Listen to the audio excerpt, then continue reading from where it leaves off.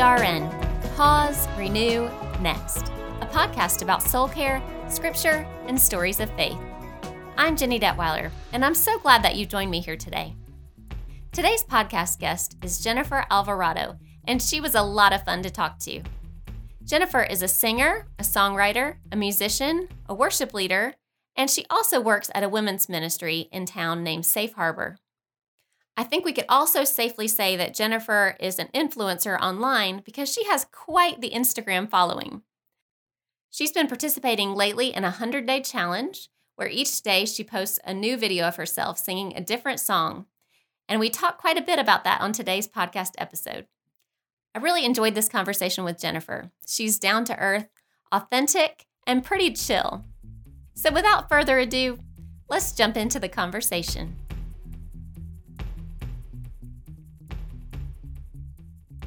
Well, Jennifer, welcome to the podcast. Would you like to introduce yourself? Sure. Thank you for having me. So I am Jennifer Alvarado, and right now I am a services navigator at Safe Harbor, which is a rescue mission in Hickory, and I'm also a worship leader. Where do you lead worship? Well, I lead worship for a Celebrate Recovery service with Christ Church on Friday nights, and then I also lead at a couple other churches whenever they call me. So that's so cool. Yeah, so I'm kind of everywhere. Yeah, that's awesome. I didn't know that. Because I think this would be fun for the listeners, I'm going to say that I work with your husband, Josh. We're both counselors. So just for fun, I'm wondering, what is it like to be married to a therapist? Okay, so I get this question a whole lot. Do you? Yes, I get this question a lot. He is fantastic at listening, just listening in general.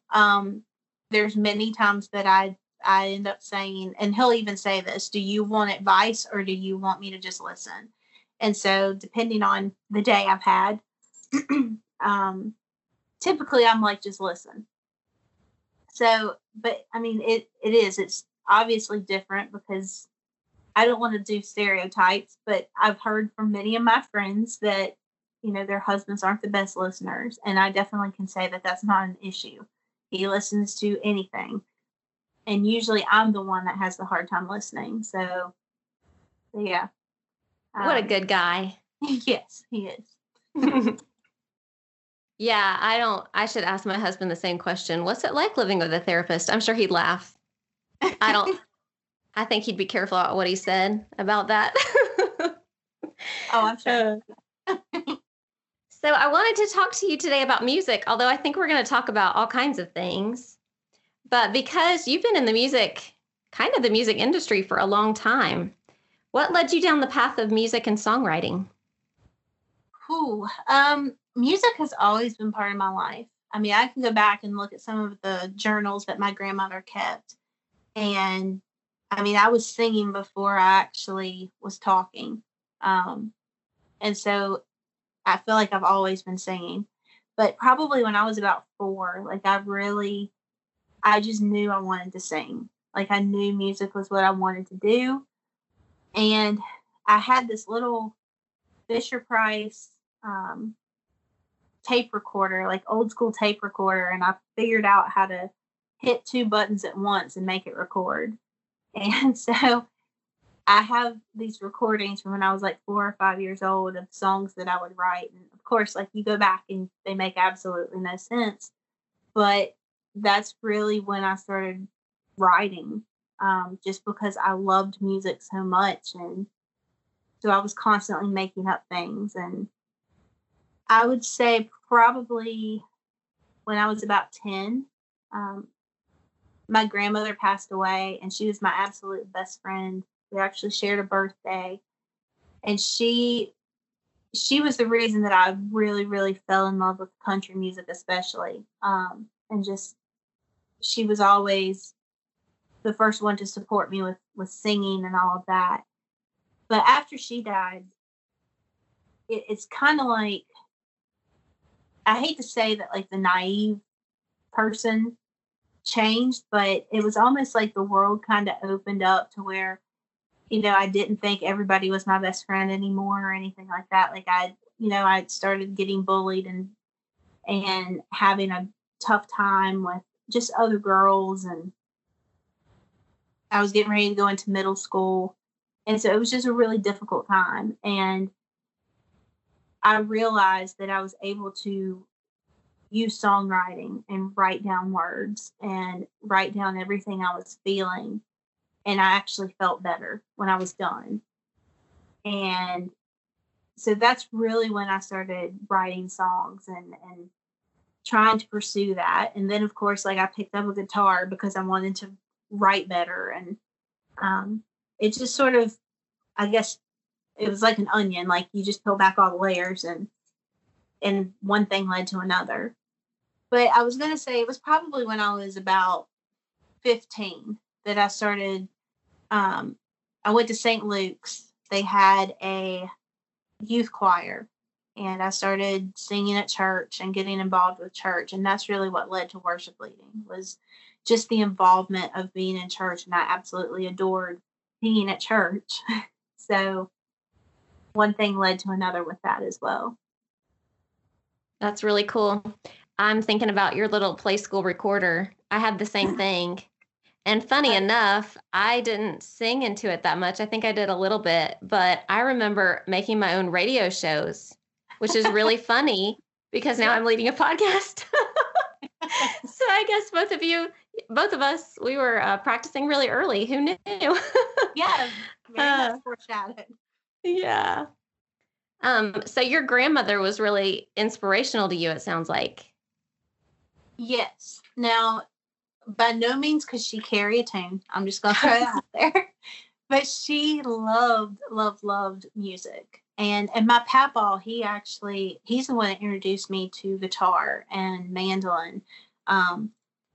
He actually played on the radio, I think, long before I was born, and had a couple songs that he had written.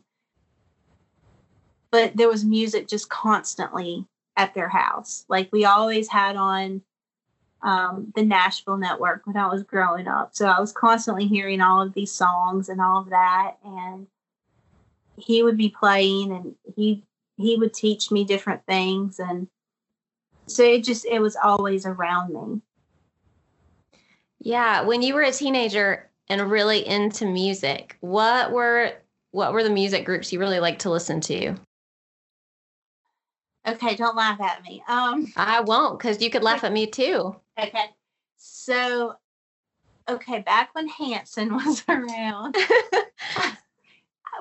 my friends and I were obsessed with Hanson. We had our Hanson t-shirts, we had our Hanson posters all over the walls. I went as far as having like a notebook that I made for my Hanson stuff. So I will say them. I can't leave that out, but probably bigger influences as far as groups were like the Eagles. Like I love the Eagles. Trying to think who else. I mean, mine was more of artists. Like I had a few groups that I really, really loved, but mine was more just musical artists. So like Reba McEntire had profound influence on me. Martina McBride, Celine Dion, Whitney Houston. Writing wise, because I was always into people that would write their own songs too. It just felt like it came from a deeper place when they would sing it. So, Sarah McLachlan, Patty Griffin, trying to think who else. That's a good group that you got going on there. And they're all really strong singers too. I love strong singers. Like I love vocals. So yeah, I will say Wilson Phillips was a big one too. I mean, that's how I learned 3-part harmony. I would sit there and listen to what they were doing and then learn each part and try to figure out, okay, this goes with this and this is how this works. So, and growing up, I mean, really early on, I would say Amy Grant was a huge influence. I didn't even know she was a Christian artist until I was a little bit older, but probably when I was about 6, like Amy Grant was everything to me. So yeah, just very eclectic. I've always been very eclectic with music because I feel like, I mean, it's an expression no matter what. I mean, even if you don't necessarily like it, I still have appreciation for it. And I think that there's something to be learned from it. So, Yeah. and I can tell that even with my writing. Like, I can go back and listen to some of the songs that I've written, and I know what was playing in the CD player at that point in time. Um, That's just interesting. because, yeah. Well, I mean, everything still has my kind of sound to it, but there's just certain songs that I was like, yeah, I was really into Fergie at this point, or something like that. So just very eclectic. Yeah. So I was going to ask you what your process is for songwriting. So do you get inspired off of other things? Sometimes, I would say what inspires me more than anything is if lyrics are usually where I start.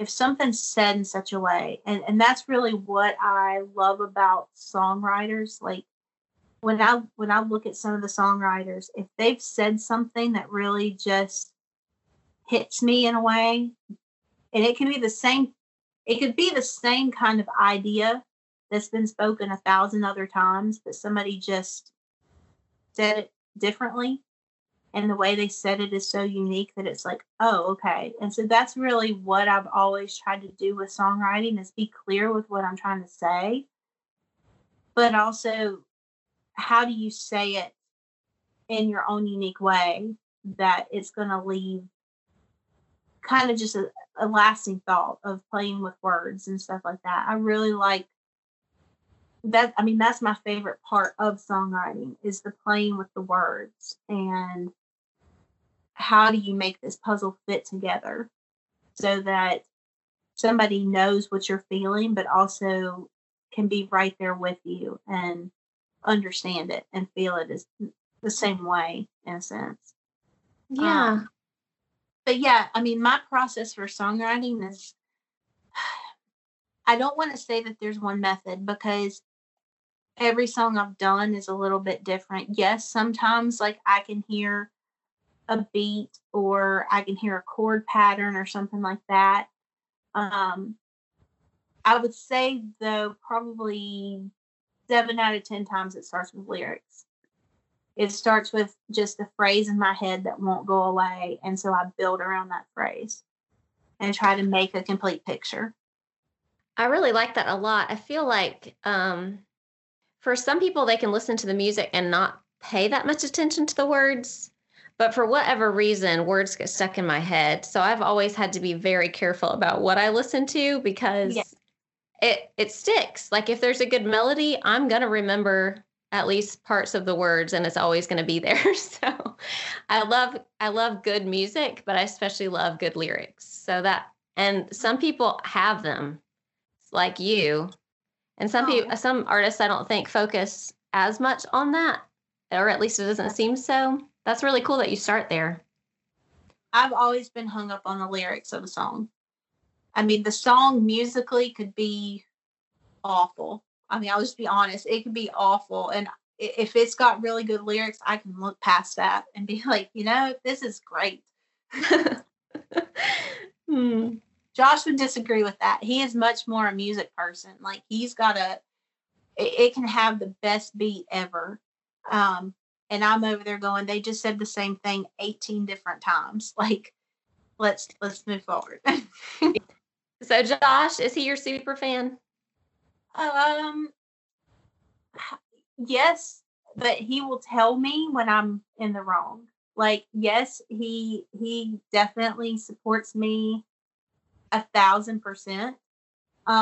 But he also is very, very good about speaking truth to me, and that's just our relationship. You know, if I write something, I share it with him, but he's not afraid to tell me, like, this doesn't make sense, or this isn't your strongest, or whatever. I mean, he's done that even with when I'm singing somewhere. And like right now with this 100-day challenge, like, there was one song that I put up there, and he was like, "It's not your best." And I think anybody else get mad at that, but I know that it comes from a place of love. So yes, I definitely think he is my super fan, but he's just honest with me. Like he's not, Yeah. and I appreciate that because I want honesty. I want somebody who is looking out for me and wants the best for me, but also wants the best out of me. Yeah. Is it easier to take that from him because you know he loves you and he's got the best in mind? Yes, definitely. Yeah. I don't question I don't question his motives. I don't question his heart. Like I so a lot of times I think and this is one thing I've had to work on is that he feels like I don't listen to what he's saying, or that I take it to heart from somebody else, but not necessarily from him. And it's not that. It's just I know he loves me so unconditionally that there's times that even though I trust what he is saying is truth and I know it's truth, I still think, well, you're my husband, you love me. And so there are times where I take what somebody else says to heart, but it's because I always know it's coming from a good place from him, so I never question him. You know, my husband would say the same thing, honestly. And in fact, he has said that to me many times. Like, I always tell you you're beautiful. Why don't you listen from me? Why, when somebody else says something, you take it to heart? Like, well, I know you love me and I know you think I'm beautiful. And I so appreciate that. Thank you for saying it. Also, sometimes I take it for granted because, you have to love me. We signed the certificate together. But it's so good to have that safety net. It's so good. Right. Yeah. So speaking of the 100-day challenge, I was going to ask you about that. You've been releasing a lot of songs lately for your 100-day challenge, which is a really intentional thing to do. And I'm thinking it probably is time consuming a little bit as well. What led you to decide to do that? And has it been hard to keep up? Well, to answer the first part, what led me to do it was simply the fact that I am so hard on myself. And I want everything to be perfect. Like I am a perfectionist. I'm a recovering perfectionist. Well, I'm still a perfectionist. I think I'm not fully even working on the recovery part yet. So, but that part is difficult for me. And so just the fear, not even the criticism from somebody, but the fear of the criticism from somebody if it's not everything that I want it to be and as perfect as I think it should be. Like it for so long it has stopped me from really focusing on music and pursuing music. And so for me it was something to try to get me out of my comfort zone and say, no, you are going to do this. Because I don't know how much you know about my past or anything like that, but growing up, I had an eating disorder.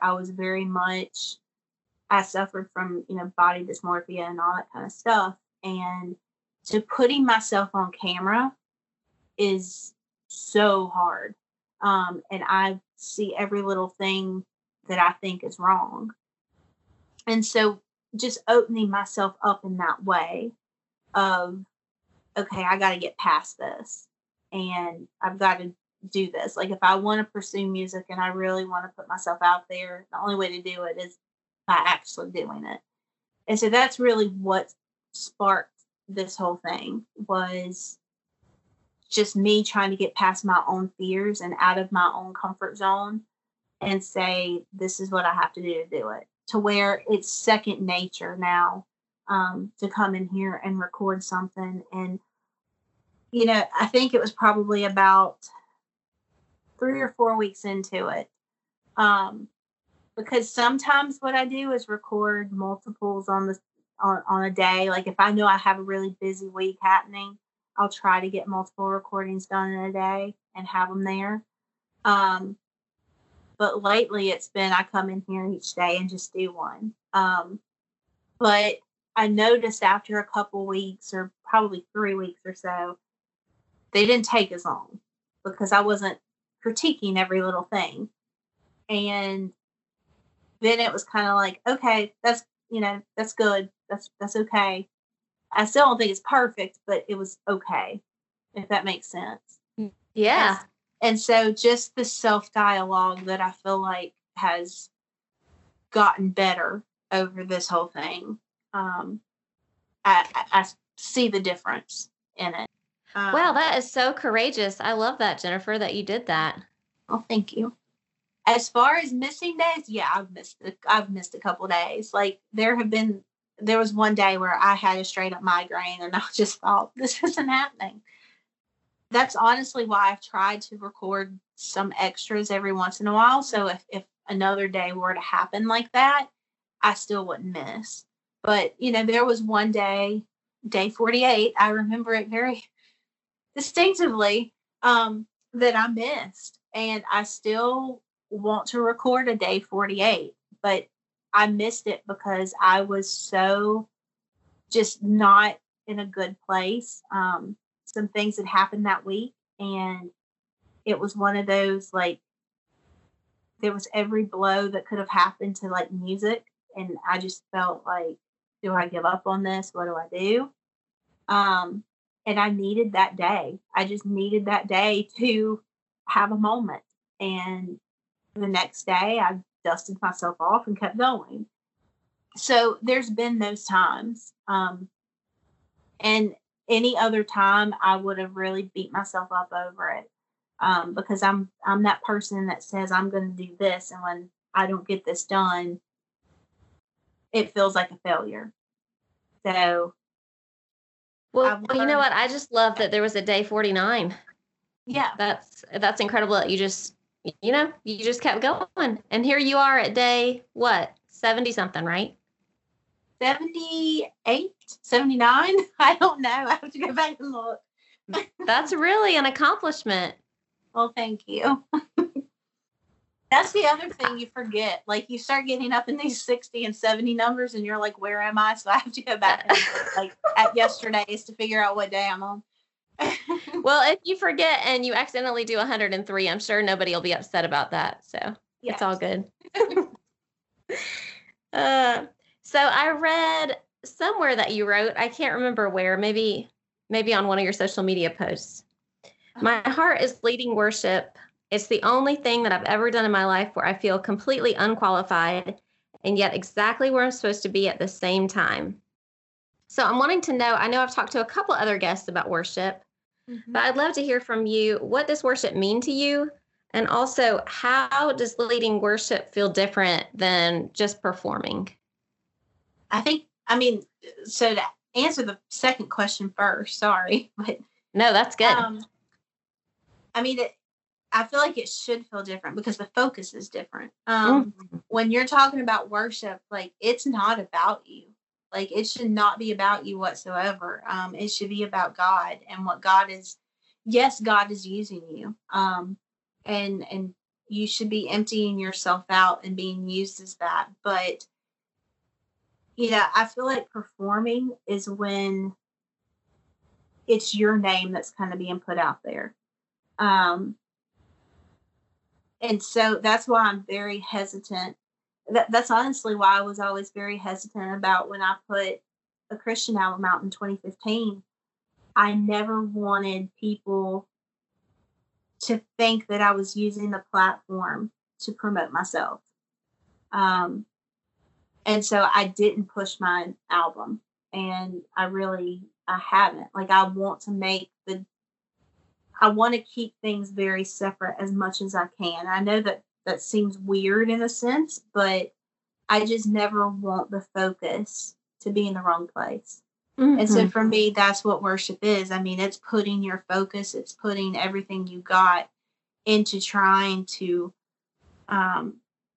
lift the name of Jesus and really promote the kingdom and better the kingdom. Like it should not be about who sees you or where you're singing or anything. Like whether you're at Carnegie Hall leading worship, which that would be amazing, but whether you're there or whether you're on a street corner singing a song for God, like that, it shouldn't matter. So that's really what the difference is to me.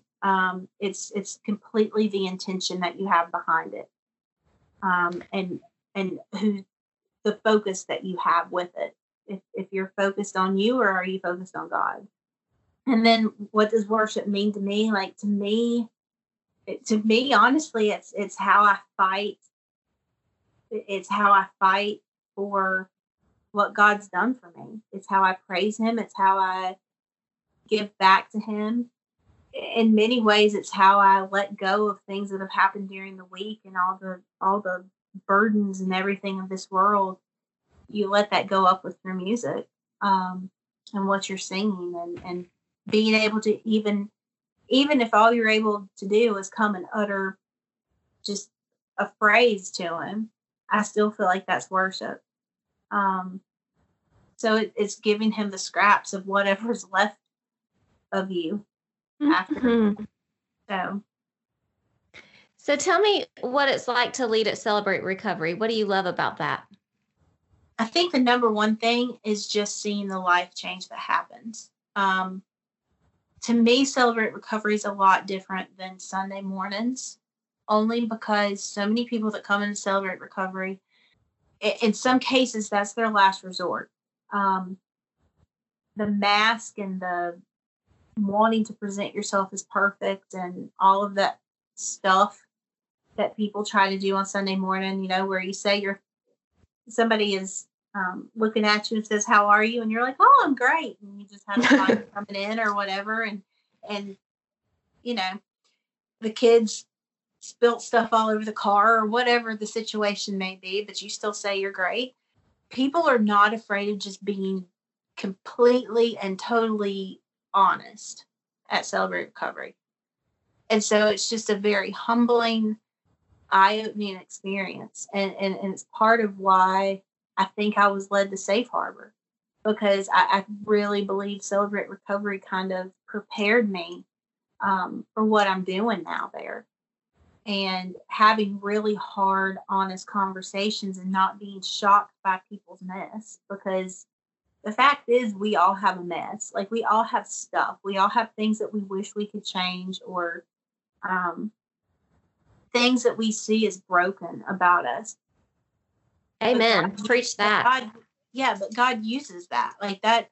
I mean, if you look at people in the Bible, like the ones that He called, all had something going on that would have, I guess, made them unqualified by the standards of the world. And I see that with Celebrate Recovery. Everybody that comes in there, they're very honest, and they've been through all kinds of things, but they still keep going. And in many situations, some of the best leaders of the church have come out of Celebrate Recovery because they own their stuff. And they don't use that stuff as a detriment. They use it as a testimony. They use it as a platform to try to help somebody else. And with Celebrate Recovery, I just feel like there's a humility that comes along with it. And so it's just very humbling to see that week in, week out. And, I was that person that didn't fully understand Celebrate Recovery when I started there. When I started leading worship, and I thought, okay, I'm going to go help with this ministry. And I would say within 2 weeks of being there, I realized, like, oh, I'm codependent. Oh, I struggle with this. And it was just very eye-opening. And it makes you own your stuff. And it makes you really want to grow in your relationship and remove the mask and realize that it's only when we're authentic with each other and when we're honest with each other that we can truly help each other. So, man, I love that so much. Thank you for sharing that. I love so much recovery groups for all of the reasons that you just shared, Because it's a place where you come in and everybody knows you don't have to be perfect. Everybody knows if you were, you wouldn't be there to begin with, which is what the church should be. But sometimes we forget that, I think. And we come in looking nice and our good clothes and whatever, all the things that you just described. So thank you for sharing that. That was awesome. Yeah. So you have a blog called In the Waiting Season. Is that the name? Yes. Okay. So I think all of us who've walked with the Lord very long can completely relate to that title. I love it. Can you talk about what led you to name it that and what your waiting season has looked like? Yeah, so it's actually In the Waiting. But yes, it is all about in the waiting season. So I actually started this last July, I think it was last July. And it was right after I had left a church in Greensboro. It was my dream job. It's what I had been working toward and trying to pursue for years. And this job came open, and I mean, it was a 4-hour a day commute, but it was worth it because it was my dream. And it didn't work. And so after 8 months, I decided, okay, I think God's calling me to a different thing and away from here. And I fought God tooth and nail for months because I was just like, but God, like this was the position I wanted. I'm getting to do what I want to do. And I'll be honest, part of me didn't want to look like I had failed. Mm-hmm. And so I held on because I didn't want to come to terms with letting it go. And after months, a couple months of prayer, I just knew that this was a door that was being shut, and I needed to move forward, and I needed to trust. And so for me, I started this blog as a reminder, like, I don't know what this season is. I don't know what is up next or anything like that, but I know that I was called into the desert, and I know that I'm supposed to trust him. And I know that somewhere along the lines, like when it's his timing and not mine, and that's a huge one for me, when it's his timing and not mine, that I will come out of that desert. And so that's really what this blog is about. It's what I am still learning going through this season, because it's still not over. And there's still so many things that I feel like he's teaching me daily about myself, about trusting him, about his promises. Because you start to, or at least I did, I'm that person that's very impatient. And so when I think that enough time has passed for anything, I want to get to that next point, and I want to get to that next goal. And I'm very goal oriented, where I want to crush this one and move right along to the next one.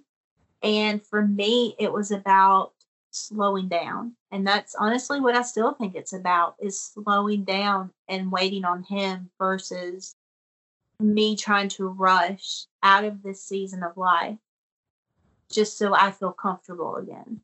I mean, to be honest, there's a lot of discomfort in the waiting, but I also know that makes you stronger. And it, he wouldn't call you into this season just to leave you in it. And he also wouldn't call you into this season and want to draw closer to you if he didn't love you.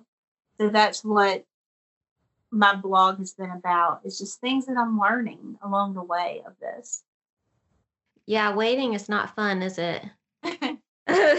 Especially when you're a control freak and very impatient. No, it's not fun.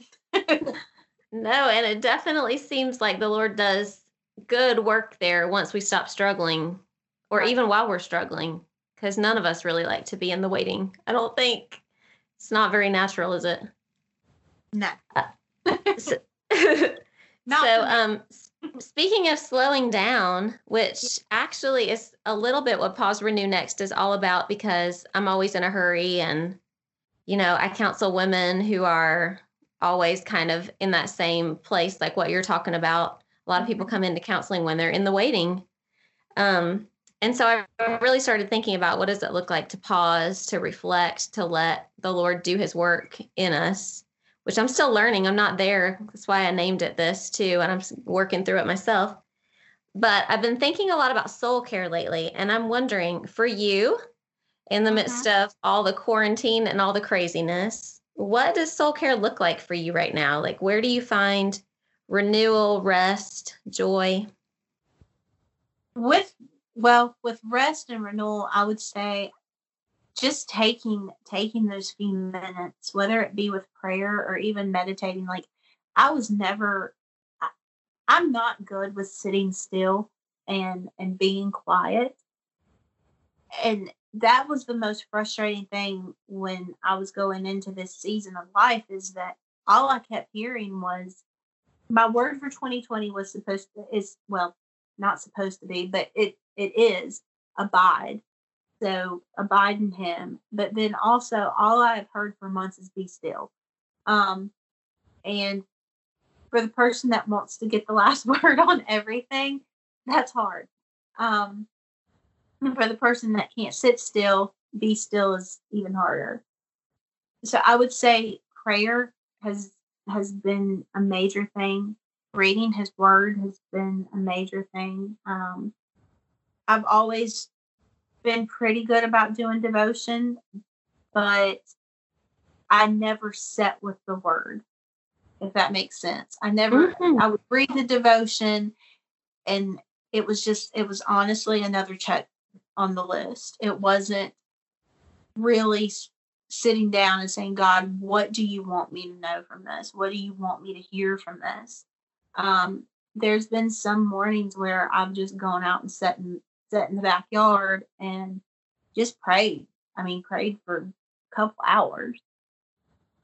And so that has been helpful. And like I said, the meditation, the slowing down your brain, and focusing on your breathing and stuff like that. All those little things that people tell you to do when you're stressed and have anxiety. Songwriting's still where I find joy. It's where I find the ability to process some of what I'm feeling, and where I'm honestly able to kind of calm my anxiousness down, because it gives me something else to focus on for a little bit. Joy is one that, I'll be completely honest, that is a struggle for me. I find joy in really small things. Like, we went fishing Saturday morning for my birthday, and just being with friends and being in places that you're supported and you're loved, like, that's helpful. To me, that's one of the greatest forms of soul care, is being around people that just, they love you for you, and you don't have to do anything or be anything. Like, you just be you, and you're supported by that.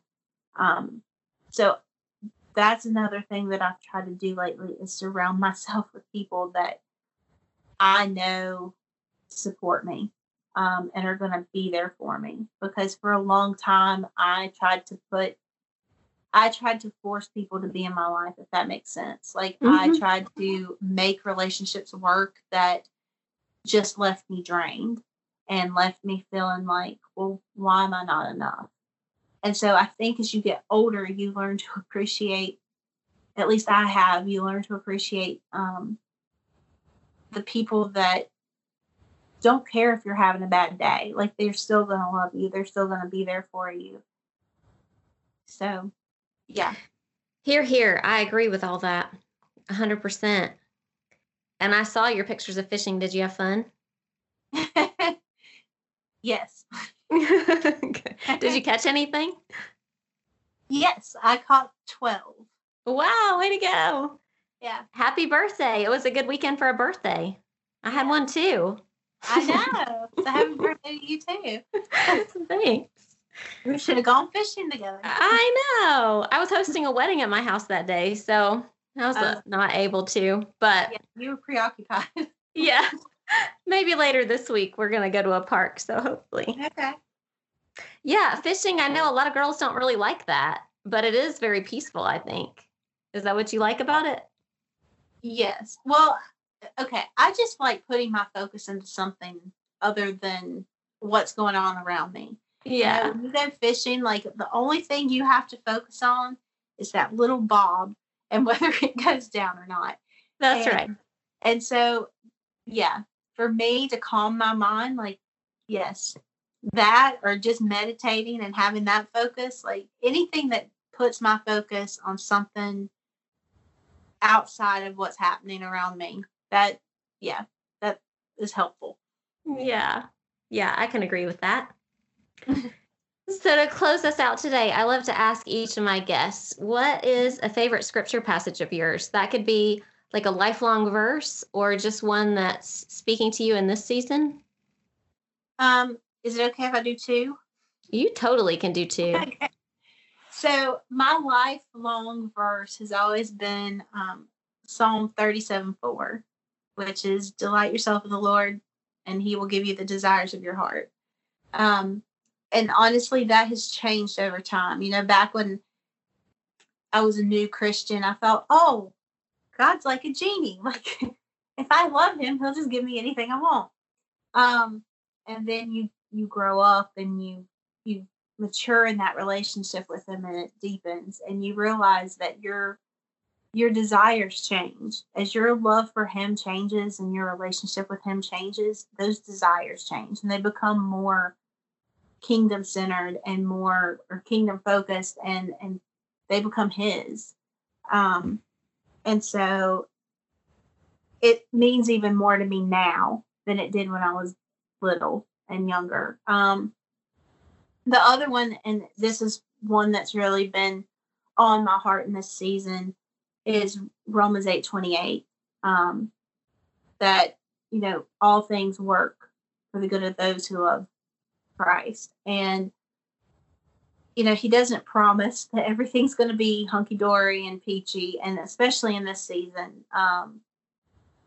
there's no guarantee that you're not going to cry, that you're not going to have bad days. But he can use all of that. And God wastes none of it. And so that's one that I've really focused on, is that if I'm having a bad day with something or something just isn't working out, that he hasn't left, that he's still right there and he can take all that mess and work it for the good. And so it helps lessen the burden to just know that what we consider a mess, he considers just another piece of the puzzle. So, yeah, those are my two. Yeah, there's a lot of safety and hope, I think, in that verse, in that promise. Definitely. Okay, Jennifer, if people want to go listen to your music, where can they find you? Where are all the places? Well, so Spotify, you can look up Jennifer Alvarado. I'm on Spotify. I'm on iTunes, Google. Trying to think. Basically, any streaming service, I should be on there. Jennifer Alvarado. You can follow me on Instagram. It's I_am_Gemma, Jema. And also, you can look up Jennifer Alvarado Music on Facebook if you have Facebook. So those are the places. Awesome. Well, listeners, I'm encouraging you to go out and check out her music. She's really talented. Thank you so much for being on the podcast. Is there anything you wanted to say I didn't give you a chance to? I don't think so. I just really appreciate you reaching out to me and let me come on and having me on as a guest. It was really fun. I'm so glad we could. Thank you. Thank you.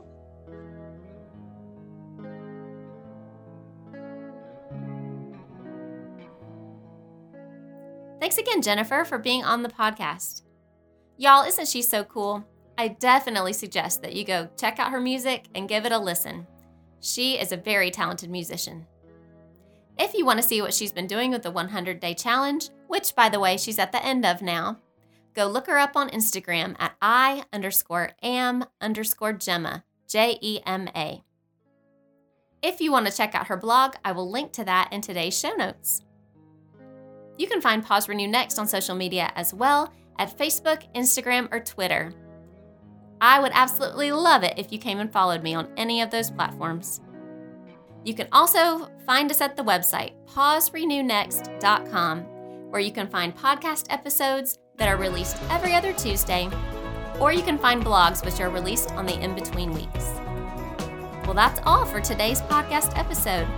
I'm Jenny Detweiler with PRN, Pause, Renew, Next, the podcast. May you be encouraged on your journey with Jesus.